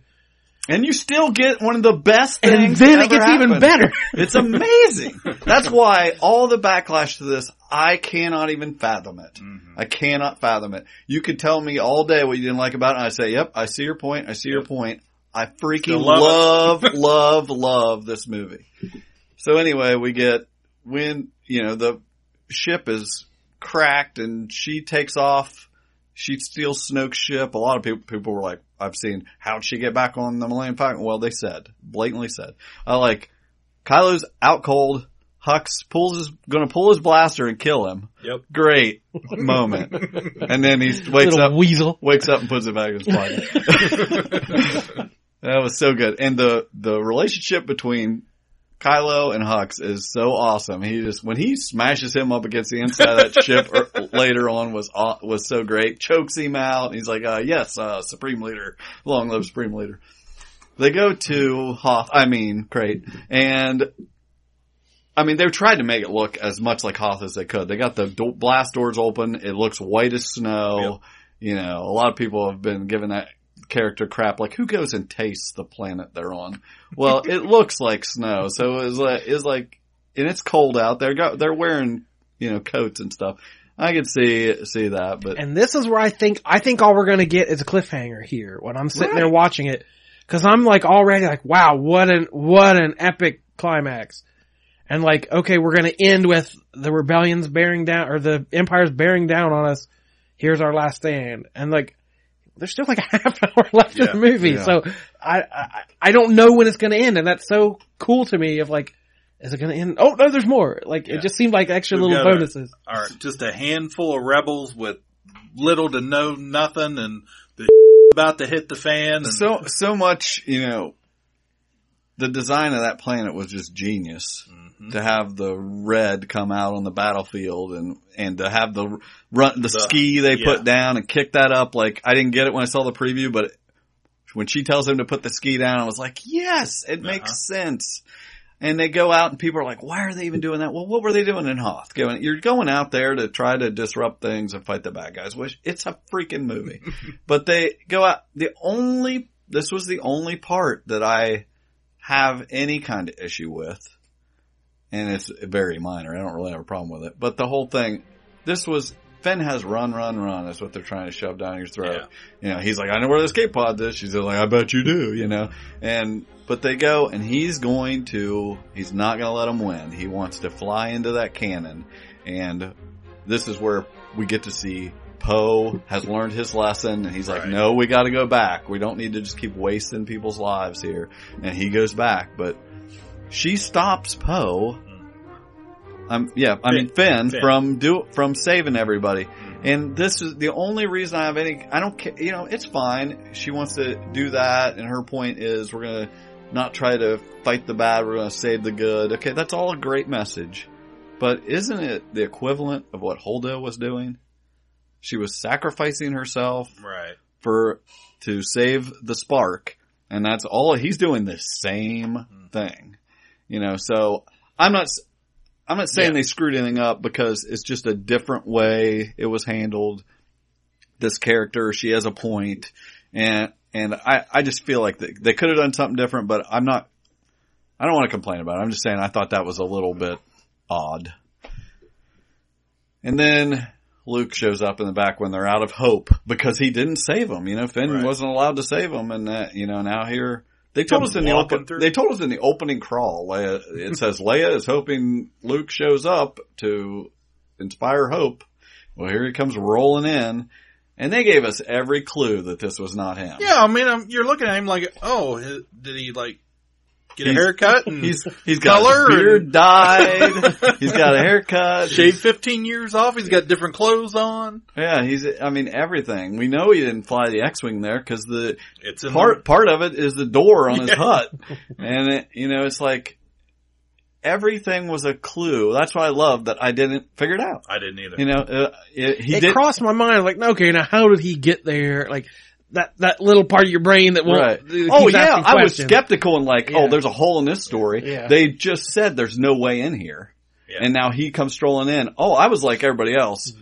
Bull crap, this isn't right. But I hope they figure it out. I hope they have a good explanation. It's so funny, like we were talking earlier. I feel like this is Rian Johnson just playing with all those people. Yeah. That have been waiting to see Luke show up with his laser sword and take everybody on. I mean, it was perfect. The fact that he was able to make you be like, oh, there's no way any of this. He gets blasted, fire every gun at him, and he just walks out and I'm like, I don't know why this is. There's no way he's this powerful. I was like, I didn't get any of it. Doesn't leave a footprint. Right. And I didn't notice it the first time. I didn't either. But it's real freaking blatant. It's super blatant that Kylo goes in his stance that I love. He's got that down like a samurai holding his sword down and just hair whipping, and he stamps his foot in there and drags it and leaves a red mark, and Luke doesn't leave anything. In fact, they even cut all the sound of his footsteps out of the Foley and everything. Ooh. And when their lightsabers go at each other, the ground there was all red when they started talking. Right. Well, the salt is falling out of the sky and putting a recovering on it, and it's sparking off of Kylo's saber, but not off of Luke's. Mm-hmm. And another clue. He's got the blue lightsaber. Right, that's not broken. The green one. That blue lightsaber's broken. What's going on? I'm so mad right now. But the first time you're like, you're so caught up. I'm just like, what is happening? This is awesome, but I don't understand it. And then he goes all Keanu Matrix and bends over backwards and slices through and misses him and just is ticking Kylo off, and it's just amazing. And then Kylo says, gosh, I gotta remember. I've seen it 3 dang times, but he's like, I'm gonna take you out and I'm gonna take her out. Yeah. And this war is over and it's all the Jedi are gonna be gone. And Luke's like, crazy, you got all of that wrong.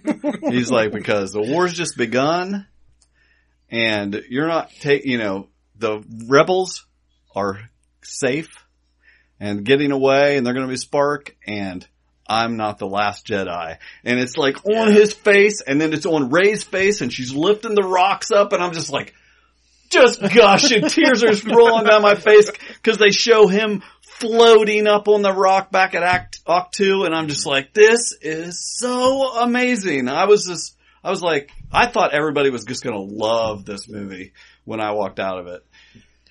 I think it's how literal you take things.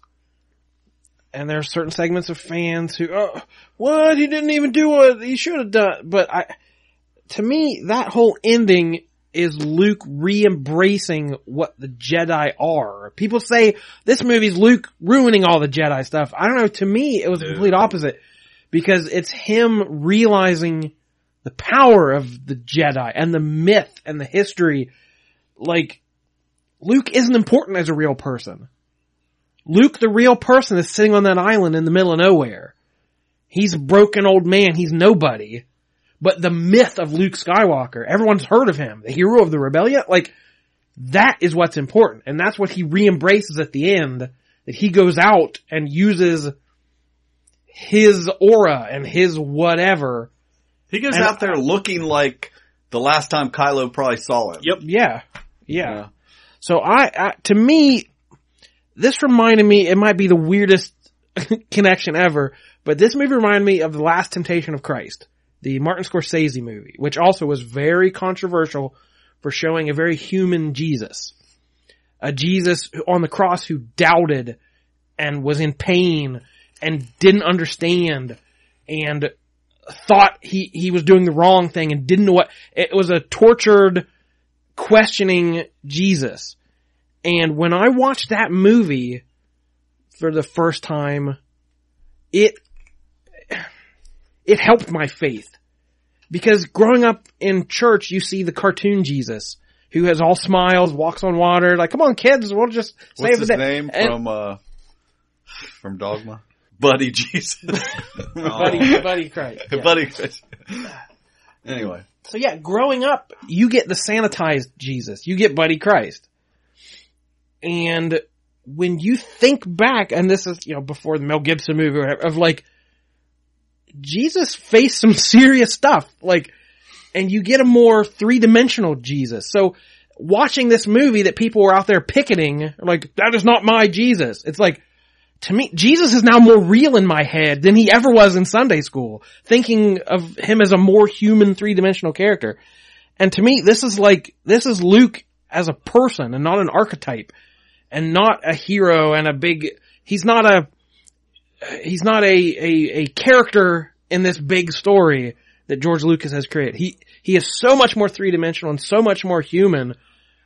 Luke Skywalker's the boring guy sometimes when you're a kid. You love Han Solo and you love, Chewie's awesome and R2's hilarious. Luke's the boring farm boy. I love Luke Skywalker now. This movie, yeah. I don't know. It just reaffirmed everything cool about Luke Skywalker to me, which is 180 degrees from the people writing these petitions that think this ruined Luke.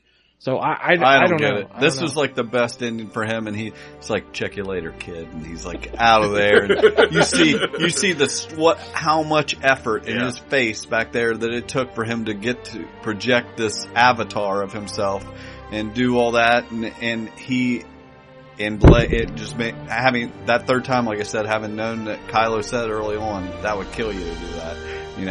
He dies from it. After we get to see him looking at the two suns, a perfect bookend. Just like, it was so wonderful. And I'm so thrown off to see, it's like these guys are gone and the one woman that actually died is still in the movie.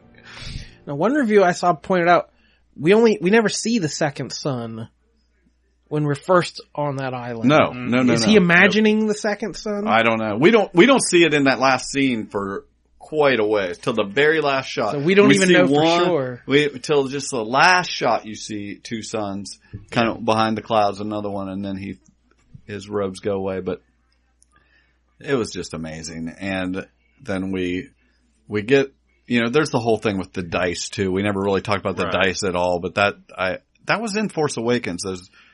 The dice originally appeared in A New Hope, the very first Star Wars movie. You can see them. Okay. I don't know that they appear again until... I can tell you where they appear again. A Solo story. I guarantee those dice are in there. You're gonna see Han win something with those dice. Yeah, the game is actually, it's a form of sabacc. It's a card game, but in this version... You played it 1,000 times. In this version they use dice. He wins the Millennium Falcon, from Lando. And I knew that much, but I wasn't sure. I had just rewatched Force Awakens the night before I went to see it, and didn't remember studious. it. But I clicked all the special features or deleted scenes that I'd never watched before on the Blu-ray, and there's a scene of him just kind of admiring the Falcon, and you kind of see the dice there. So it may have even been a deleted scene in Force Awakens. So I didn't notice it anywhere I didn't really else. remember it. But I knew obviously it was a Han thing, and him giving them to Leia. And then I was like, I didn't think about it, but I like that they tied that up. Kylo goes, picks them up, they disappear. They see each other for the 5th time through their Force looking at each other. They're doing it by themselves now. The Snoke didn't do this. And they look at each other, and she's getting in a Millennium Falcon, just shuts the door. Yep. And I'm just like, that's it for him. He, obviously, well, let's just finish up this movie before we predict what's going to happen here. Well, we got, it ends. Everybody's fine. We've got the We're spark. on the Falcon now. Everybody that's left is on the Falcon. Yeah. And which is not very many. Which I also had in my notes, this is the first time to me the rebellion felt so small. Yeah. Because in all the old movies, we follow just a handful of characters, but there's rooms full of people, there's different generals, there's different outposts. Even in Rogue One. You never quite got an idea how big this rebellion is. And now it feels like they are on their last legs. We're on our, this is it. This is all we got left. Yeah. And this, that's why, we get the end of the movie, we get to see the kid, the broom kid, everybody's talking about. How did people miss it? That he picked that broom up like that? I don't know. Nick didn't see it. We walked out and Nick's like, broom kid lifted his head. I was like, he Jedi'd that broom. Yeah, he uses the Force, and he's man. like, really? And it's real obvious. Oh, yeah, I picked it. I was like, And it was, what a beautiful shot when he looks up, sees that, and then it comes back to him, and he's got it up, lifts it up like a saber. Yeah. And that's the end. They do a little memorial to Carrie. There's really nothing after the credits, but just they played the Leia theme over in memoriam for 2 seconds. But where do we think it's going from here? I think my first predictions are, because it's JJ and I don't think he's too hard to predict. We're gonna get, it's gonna be years from now. Yeah. At least 2 years. I'm gonna say, I hope more. I'm thinking 8 to 10 years later. You'd have to do you'd have to do stuff to people. Star Wars. I know. I'm just saying, I can't believe more than when 5 years. 900 years old looking this good, you will not. I'm just saying, I don't expect that far of a jump. 5 years top, something like that. But I feel like we're going to get an opening crawl that Leia I think died. those kids that we see in those stables are grown up. Okay. Leia has passed on. I don't even know if we ever see this. It's in the opening crawl. I don't think those kids you're ever going to see them again. So December of 2019, let's go back to this episode. Right. Here's the prediction. You play this. Get ready. But I'm saying, we're going to get the crawl that Leia died somehow. We're going to get a funeral or something in the beginning. It's been so many years. Poe's in charge now that he's learned his lesson. The rebellion has grown back, everybody. The spark caught. That's where we have to go, and it's going to be Kylo against her, where originally it was probably going to be Kylo against his mom. Or it was going to be like a Return of the Jedi type thing with Kylo and Rey with Leia sitting there. We're taking this back to Endor, baby. That far moon. Oh my gosh. Okay, here, we never talked about porgs. Okay, here we go. I circled this. I was hoping, if we got to the very end and the word porg was never said, I was going to it was said. Dang it, it was said. Here's my hot take. I freaking love porgs. I thought the porgs were perfectly used. There was no way too many Ewoks. There was just the right amount of porgs, and I thought everything they celebrate did the porgs, pork. That's right. I love the porgs, so I'm on record. The other thing we didn't mention real quick was Yoda. Oh yeah, Frank Oz. We got that the a puppet? Yes. Oh, It was all puppet all the time. The only thing they did was put No puppet. Yeah, all they did was put the blue glow on it or whatever. But it was absolutely. Not only was it a puppet, it was the original molds. They found the lady that painted the original eyes, and she painted these eyes on the puppet. It was Frank Oz. Yeah. It was everything, and it even had him like acting a little bit like old Empire. It was crazy. crazy. Yoda, but he laughs. Yeah, it was so good. It was perfectly done. I love that. I don't know if it was perfectly done because I felt like there's something about Empire and the way they did Yoda, like the way they lit him. I feel like they've never been able to recreate it. Well, and even this one, I was like, it's pretty good. It's the glow. Because he was alive in Empire. You know, that's the difference. But even like the Phantom Menace, he was alive, and they had that horrible puppet. That's awful. That's awful. I don't want to talk about which that. they replaced with CGI. We swore we'd never talk about this. But I'm just saying that this. But it was excellent. What an effort, and to do that, they did it right. That's why I was like, I never thought that Rian Johnson was going to pull it off to this effect. Do everything, do it the way he wanted to do it. It felt like a Rian Johnson movie. It was there was heists and things like that. It's just like, he just did it. He did it. I knew there was going to be a Force Ghost moment. I didn't think it would be Yoda. Well, okay. You tell me anybody else that it could have been. I thought it was going to be Hayden Christensen. Right. Maybe coming to nuts. Kylo. You're nuts. This was the only choice they had. You couldn't do Ewan McGregor. You obviously couldn't do Alec Guinness. You could do Liam Neeson. Wow, that would have been out of freaking left field. It would have been. Qui-Gon Jinn shows up finally. Have I met any of you people? 7 movies later, Qui-Gon Jinn shows up. I think I'm on the wrong planet. I'm supposed to visit some other kid. Right, yeah. He's sitting there checking everybody's midichlorians. That's really the lot. I wanted to go back to this point that they took what was, that's why I don't think he ruined Star Wars. He took what Star Wars was and just stretched it out and made us understand what it was before and how it became a selfish, I mean, I love the Skywalker saga, but it's a selfish thing where they think it's all about them. And now we learn in the end that it's going back to it's available to everyone. And it doesn't take anything away from the original trilogy, which I love. Not at all. And not at all. You know, he took it and fixed what I'm not sure JJ ever even intended. And to make it be about her, you know, having no one, being no one. I thought that was all perfect. And to me, it opens up the future in really the only way possible. Because to keep it in the family, Snoke was Darth Vader reanimated, or he was Jar Jar, or Rey is a twin. Like, then you're just retreading the same ground. It becomes the expanded universe. And thousands of novels and comics about the same group of people doing the same thing over and over again. And at some point, that just becomes so diluted, and you lose everything from the original, and it's somebody's great-great-great-grandkid, and it doesn't matter anymore. To me, in the next movie, Kylo has to die, and there's no more bloodline. No, there isn't. That's done. He's all there is left, and if he dies, that perfectly bookends the 9 Skywalker movies. And then anything we get beyond that is, like you said, it could be anybody and anything, and that, you know, that excites me. And again, because we've said, I don't need a bunch of Rogue Ones. Do we need a Han Solo origin story? Those are the movies you have very little interest in. Oh no, I don't care about them. And that's what these would be forever. Right. Oh, it's about Lando's great-great-grandkid. Like that, and then it just becomes, who cares? Right. There is a real possibility though that we get a half Skywalker, half nipple alien Octu baby. It could happen. I mean, he was there for a long time. Right. Yeah. And he seemed He was awful. very comfortable. He was very familiar. That thing didn't even flinch when he did that. Imagine. It kind of smiled. It just looks back like... It's like usually he doesn't have somebody watching.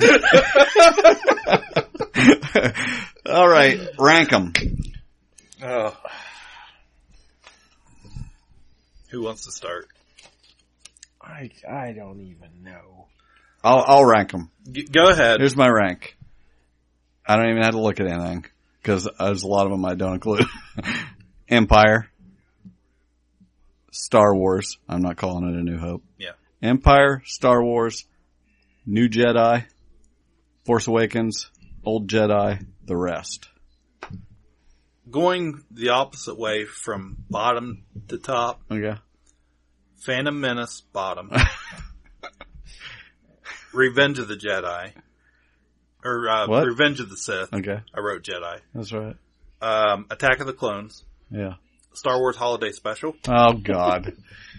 Caravan of Courage. This is all the rest I was talking about. An Ewok Adventure. All of these were above the You should have went last. The Force Awakens. Rogue One. Return of the Jedi. The Last Jedi. Empire. Star Wars. Okay. Star Wars is still my favorite. The original. I Yep. can't fault that. It will never- They're arm in arm Yep. to me.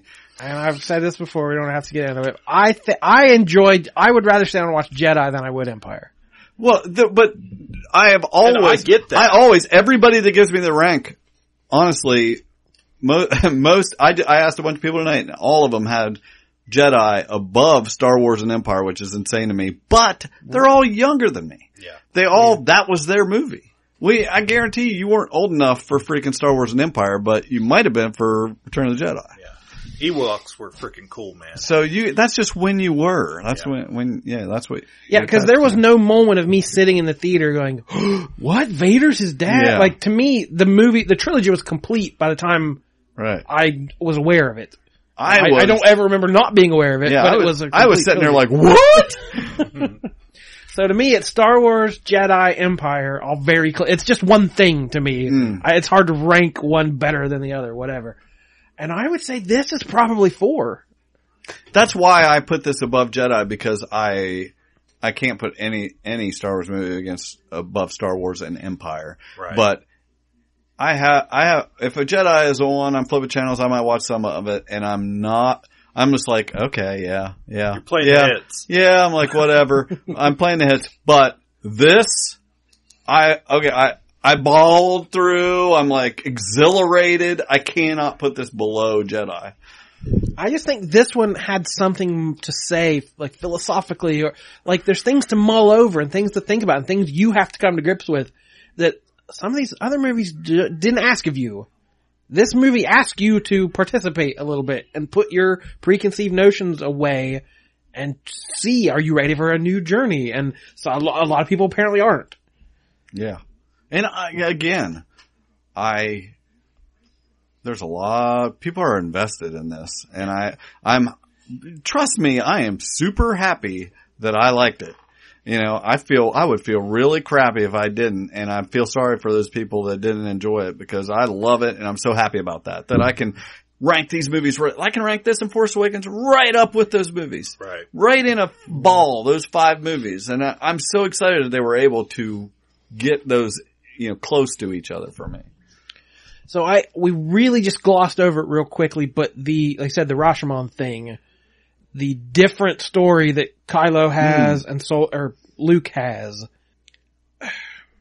that to me, that's such an interesting thing and such a brave thing that we're asking, are the Jedis always right? Are the Jedis sometimes wrong? And I'm sure the truth is somewhere in the middle. When I first saw it, I thought, okay, did Luke really do that in this moment of weakness, whatever? And then I thought it was kind of a cop-out, because then as the movie's going, like, yeah, you probably should have just killed him in his sleep. And then I thought it was kind of a cop-out at the end to think, well, I thought about it, but I wasn't going to, but it was like a Three's Company thing and we gotta have miscommunication and whatever. So I'm like, is that a word? I was Let's all meet down at the Regal Beagle and drink it out. But I'm like, is this better or worse? But I'm like, this movie's asking you, figure it out yourself. Should he have done it? Who's right, who's wrong? And to even frame the Jedi savior of the universe as maybe he created this monster. Maybe it is his fault. Yeah. And that there is this cycle of war that maybe is never ending. Like, these are complex questions.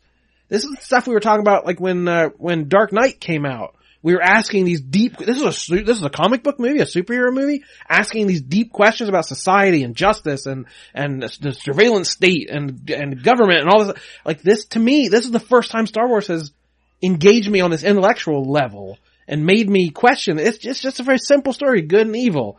There's a good wizard and a bad wizard, and whose side is it gonna pick? Like, and I'm not saying that's bad or it's childish, because it's great and we all love it. But this movie was just something as a step beyond all that. And that excites me, that like we can have something very interesting as we progress. Cause if it was just the same thing over, I wouldn't be excited about the future of these movies. Right. Cause we know we're gonna get countless more. Yeah. And even like you're saying with, obviously Kylo's the big baddie now and that's all we have, but it's still a complicated story. He still was wrong, thinks he was wrong. Luke looks at him there at the end and says, I am sorry, and he knows there's nothing he can do about it. It is very complicated. I'm over the moon about it.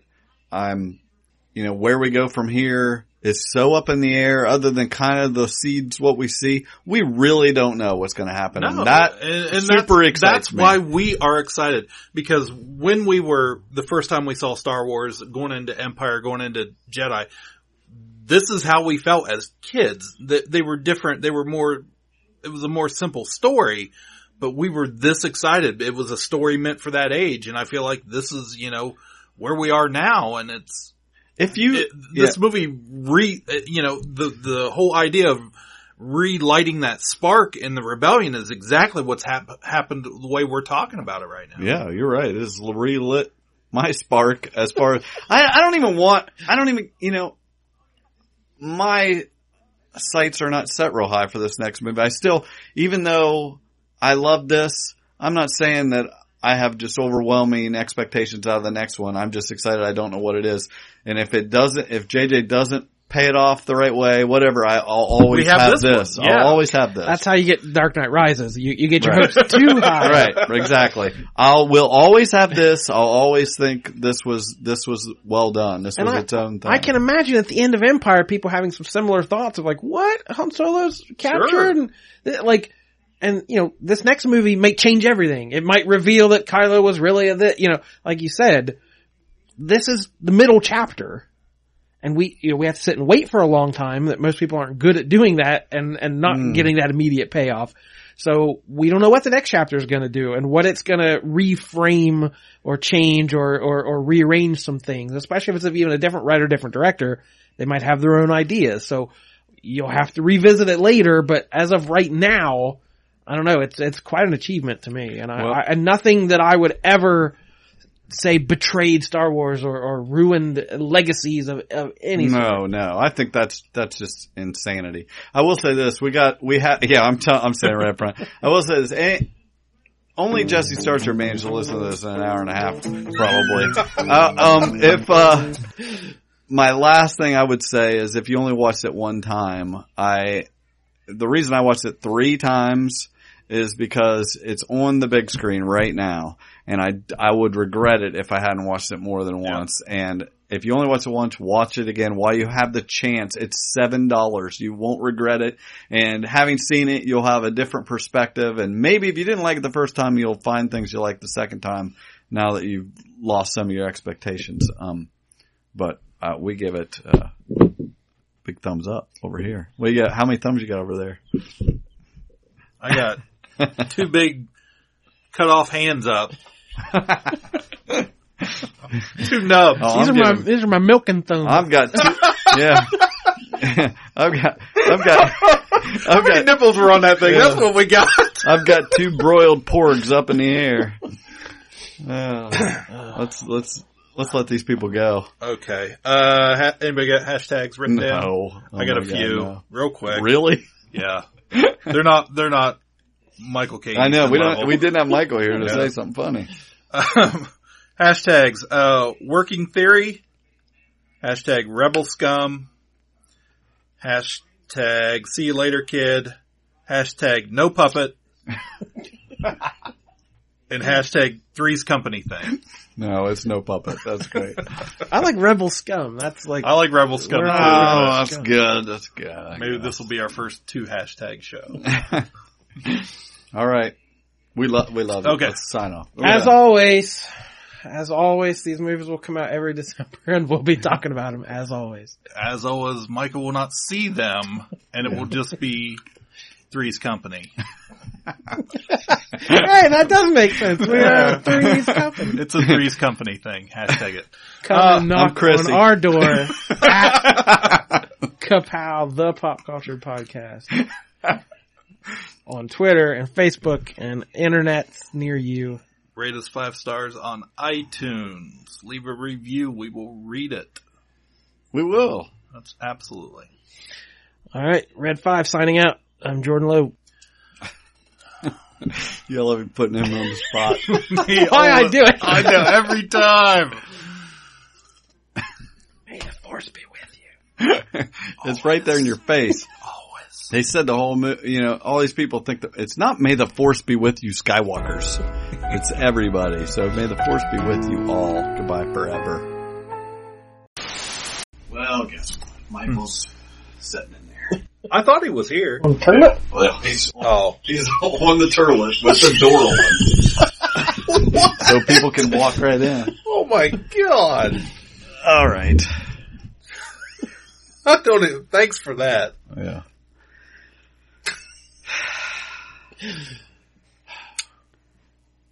Anyway. What we say? Yeah. Kapow, the Pop Culture Podcast, is intended for entertainment and information purposes only. Sounds, music, and clips played during the podcast are property of copyright holders. All original content is property of www.udownwithkpp.com.